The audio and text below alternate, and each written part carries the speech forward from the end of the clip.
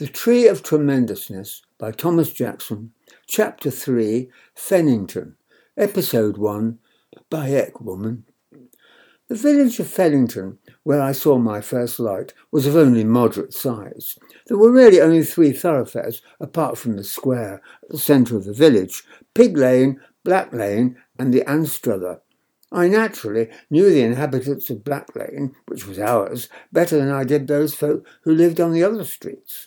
On the one side, next door to our cottage, as you know, lived Mrs. Dobbs, and when he was at home, Mr. Dobbs, or Dobbsy, as he was always called, by his spouse. Mrs. Dobbs looked forward to her husband's return on leave from the sea with the greatest eagerness. Their cottage was spring cleaned from top to bottom, the garden tidied up, coupons, which had been hoarded against this glad day, royalty spent out. "Dobbs is coming home tomorrow," Mrs. Dobbs would excitedly proclaim as the day loomed. It was invariable, however, that within 24 hours of Dobbs's homecoming they would have embarked on furious arguments. Oaths and shrieks would float over our garden fence, china would be thrown, pails and buckets kicked. "Just you go back to that old sea and stay there, and I hope you drown," Mrs. Dobbs would shout. Dobbsy would then embark on immense drinking sprees at the Jolly Bricklayer in the village square, and would roll back up the lane, reliving in vivid and dreadful detail the terrors of the Atlantic convoys, shouting, weeping, screaming, and calling out for his drowned shipmates like a wandering lost Tibetan soul, howling disconsolately in the Great Bardo. He would sometimes mistakenly come up our path, thinking it was his own. My mother would gently take his arm, and he would be immediately quietened at the kindness of her touch. "Thank you, Mum. Very civil on you. Thank you very much, Mum. Very civil, very civil." He and Mrs. Dobbs would then live in a state of armed neutrality until his leave was ended, and to the relief of them both he went back to the sea. Always, as his leaves approached, Mrs. Dobbs hoped against all the lessons of experience that this time it would be different. But always another failure confirmed yet more inescapably their irredeemably incompatible condition. Then, towards the end of the war, his ship was torpedoed, and he did drown. Mrs. Dobbs was inconsolable. She wept and wept, not just for the loss of dearest Dobbsy, but for love so much desired and so ineluctably unobtained.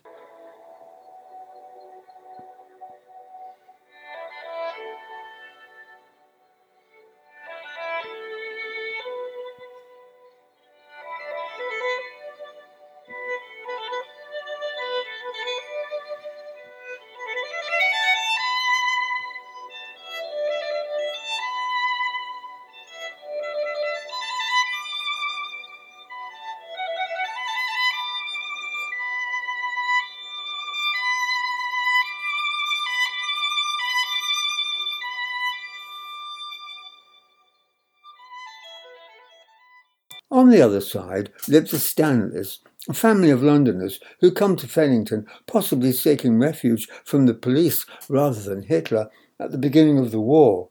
The Stanleys were a dreadful example of the abyss into which it was possible to fall: minatory scarecrows, highwaymen swinging horribly on crossroads gibbets. They never cleaned their house. It was said that they kept a goat in one of the bedrooms. They had a bit of bread and dripping any old time instead of proper meals. They did a bit of this and a bit of that instead of proper jobs. Their kids had tide marks round their necks and nits. Mr. Stanley sported a lung condition attended by much coughing and sputtering and spreading of yet more germs over an already hygienically endangered area, which prevented him from making his contribution to his frequently and vociferously expressed regret to the valorous deeds of the armed services. Mrs. Stanley was as adept as any upper-class Victorian lady at avoiding house, or indeed any other work, even escaping the pressure to help out with the war effort in a munitions factory, for which their extensive activities on the black market would in any case have left them little time. I was often warned by my mother, "Go on like this, and you'll end up like the Stanleys." For all that, she was on good terms with them, and Mrs. Stanley was often in our house, borrowing utensils and other useful accessories to living, which their feckless ways had omitted to provide. I suppose, my mother would say, as she sterilised in boiling water knives and forks that they borrowed, I suppose, like the publicans and sinners, they're just the sort of people Jesus would have gone about with, and we'll get them in heaven too. Since their sons, Norm and Ollie, were several years older than I was, there was no question of my playing with them. In any case, they were very unkind to me, and I was terrified of them. "That's him! That's the runt!" they would sneer when they saw me. "Oink, oink, oink! We'll come and suck your dick, Piglet!" I had no idea what this meant, but I was certain that it was a most dreadful and terrible punishment, and I would run crying and shaking all over into my jungle house. "Oink, oink, oink!" I would hear from over the fence. They had a genius for avoiding my mother, who never had any idea of all this, for I was ashamed to tell her, a skill in escaping the attentions of authority that they doubtless acquired from their parents. Beyond the Stanleys, but in her case separated by the green belt of a grass meadow, was Miss Andrews, who lived in September Cottage, opposite another spinster called Miss Garland, who lived in a similar dwelling that had previously been known as Lavender Cottage, but had now been renamed by its present occupant as the Outpost. Wherever humanity is gathered together, that tendency to binary opposition that declares itself in such forms as Cavalier and Roundhead, or Oxford and Cambridge, or Whig and Tory, will, in some like mode of its universal application, be found. Miss Andrews and Miss Garland lived on the opposite sides of just such a dichotomous divide, following contradictory and incompatible forms of existence in the state of unmarried woman. They hated each other. Miss Andrews was the very type of George Orwell's old maid biking through the mist to church, although she actually walked there, in fact, with a quick, scuttling gait, her tweedy skirts flapping about her bony body, as the church, in her case, was so close. Full of good works, jam-making, collecting old envelopes for our boys in Africa, they replaced the native black heathen as the major recipients of her charity. A crocheted sampler of Home Sweet Home, the proclaimed escutcheon, on her wall. Her devotion was poured out on her 2 cats. The mundane operations of life were performed by her with the most maidenly and discriminative sensibility, and although her island of civilization was a very small isle indeed, it was none the less cherished for that. She ate and drank in the most modest ladylike way, entirely soundlessly, crooking her little finger with fetching delicacy as she sat poised on the edge of her chair, dainty, willow-patterned cup in hand, wearing a coyly, apologetic expression as if devastated to be caught in such a squalidly physical activity, thereby endowing even such a simple action as drinking a cup of tea with a repressed, erotic charge. Her existence was so far removed from the robust energies and coarse giving and taking of the world, with its roaring lions and rampantly lusting unicorns, that her life would appear to have been lived in 2 dimensions rather than 3. Her conversation was generously garnished with references to my brother, the accountant, you know, and with nebulous conjurings of an undefined past, better suited by far to a lady of refinement and breeding than her present temporary and regrettable circumstances. One might have thought such an existence undistinguished and unremarkable, except that her life was given intense and furious purpose by her hatred for Miss Garland. That woman, so coarse, so unladylike, she would whisper confidingly, shudderingly unable to bring herself to name the recipient of her distaste, as one might quail and go pale when referring to the beast of the apocalypse, her spectacles flashing, her eyes glowing pink. The monstrously conceptualized object of this antipathy was reciprocally and equally heated in returning the emotion, but in a far more robust and loquacious manner. Miss Garland was a solidly built lady of red face, whiskery chin, and closely cropped grey hair. She was devoted to the great outdoors. She was sometimes to be seen setting off on hikes, wearing khaki shorts, an unheard of thing for an adult female in the 1940s, even though land girls had been wearing breeches for years.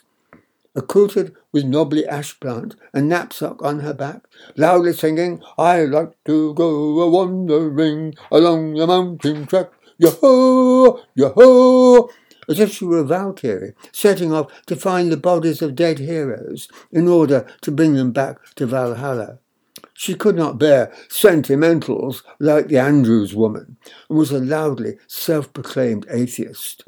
Miss Andrews' delicately toned and refined religious faith must have recoiled in horror every time she heard Miss Garland throwing down the gauntlet to God in stentorian tones, as it might be Elijah challenging the priests of Baal from her front doorstep, loudly demanding, "What about all the suffering in the war? How does a good God allow that? Answer me that, Andrews."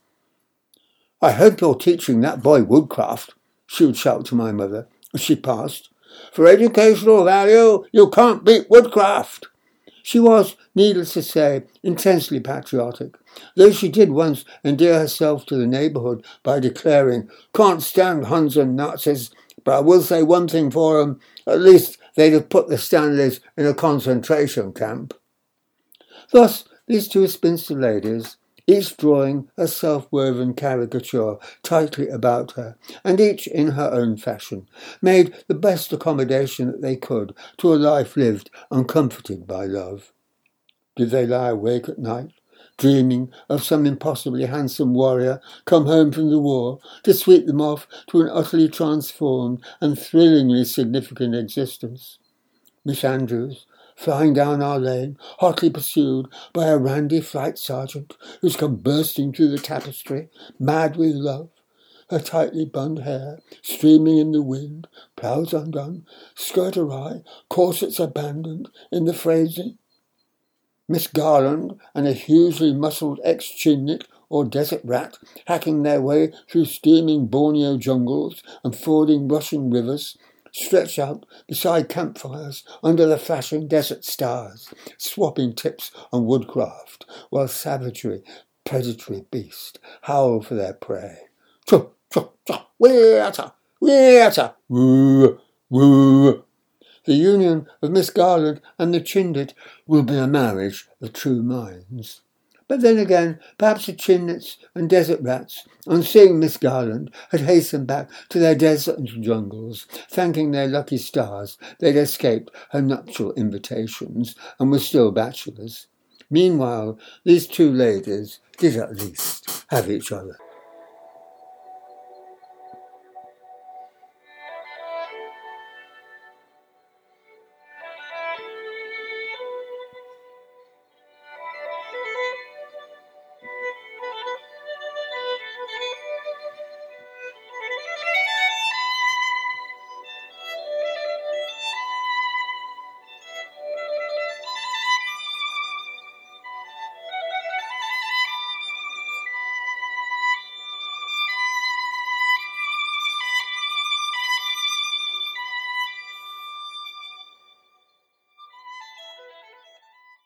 At the end of the lane, in much the biggest and most desirable residence, lived the Maxwells.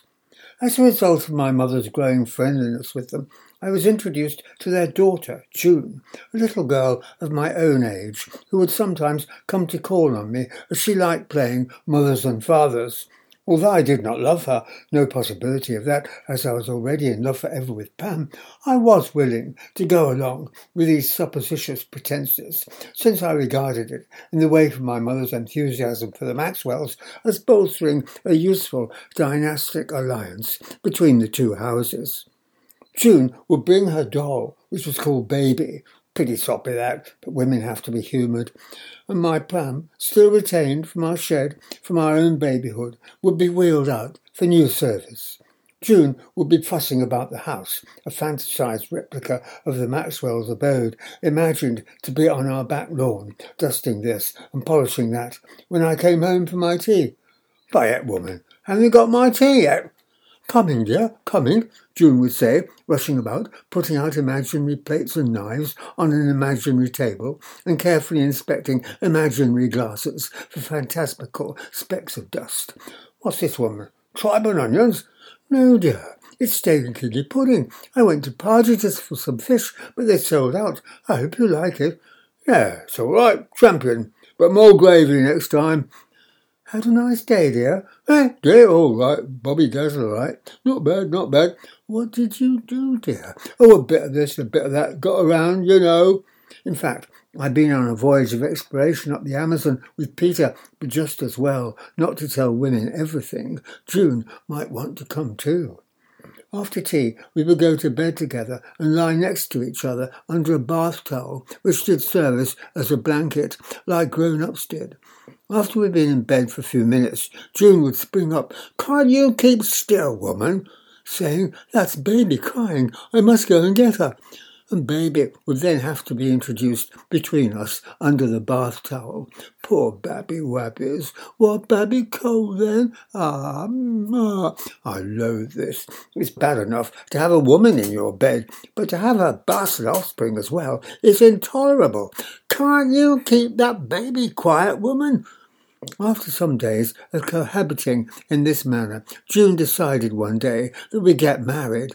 As I'd heard much from my mother about the honourable nature of the matrimonial estate, I had no objection. For the wedding, June wore a bit of old net curtain over her head and carried a bunch of Shasta daisies.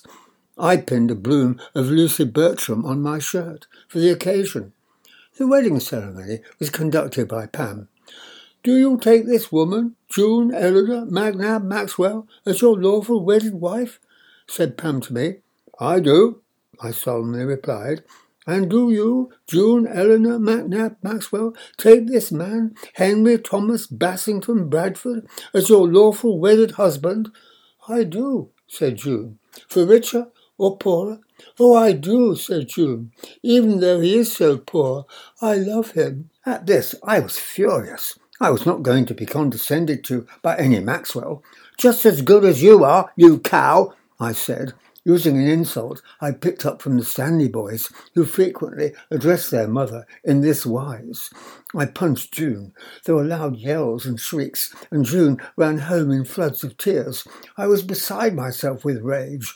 My mother came out to see what the matter was. "She's a cow. She said we were poor. I'll suck her dick," I told my mother. My mother was, of course, horrified. I was made to go up to the Maxwells and apologise to Mrs. Maxwell and June. I struggled and screamed and kicked as I was dragged up the road by my mother, so full of rage I was blind. "Done what apologise? She's a cow! No, don't apologise! She's a cow!" I yelled, so that the whole of Fennington must have heard me. It was the injustice of it that so enraged me. If I were to be punished for stealing one of June's sweets or for pulling up pigtails, what else did they wear pigtails to, for goodness sake? Fair enough. But this was not the case. I was defending our family's honour, fighting for our pride. Yet my mother, the very person who should have been most grateful to me, was in the most craven way making me apologise. In an instantaneous moment of vision, I saw myself as an RAF pilot, fashionably moustached, handsomely uniformed, newly decorated with DFC and bar, brill-creamed of hair, negligent of manner, and irresistibly modest of expression. On my arm, my mother clings to me, beautifully permed and gorgeous in her WAF uniform. "By Jove, Henry, who's that gorgeous girl on your arm?" say the other pilots enviously. "Oh, it's my mother, actually," I nonchalantly replied. "She is saying, 'You must be so very, very brave to have made so many kills on your sorties. Is it terribly, terribly frightening?' "Oh, it's nothing, actually," I reply. "Our crates are better than theirs. Nothing to touch the good old Spitz." What she should have been saying was, "Oh, Henry, you've been so brave to stand up to that horrid Maxwell girl. I do so love you." But instead of that, she was making me grovel to the very wretch who dared to insult us. I lay on the Maxwell's carpet and kicked my legs in the air and roared with fury. Gradually, I began to perceive that my mother was not going to give way. Nor was Mrs. Maxwell's petrifying and horrific Medusan stare going to abate until I had acceded to their demands.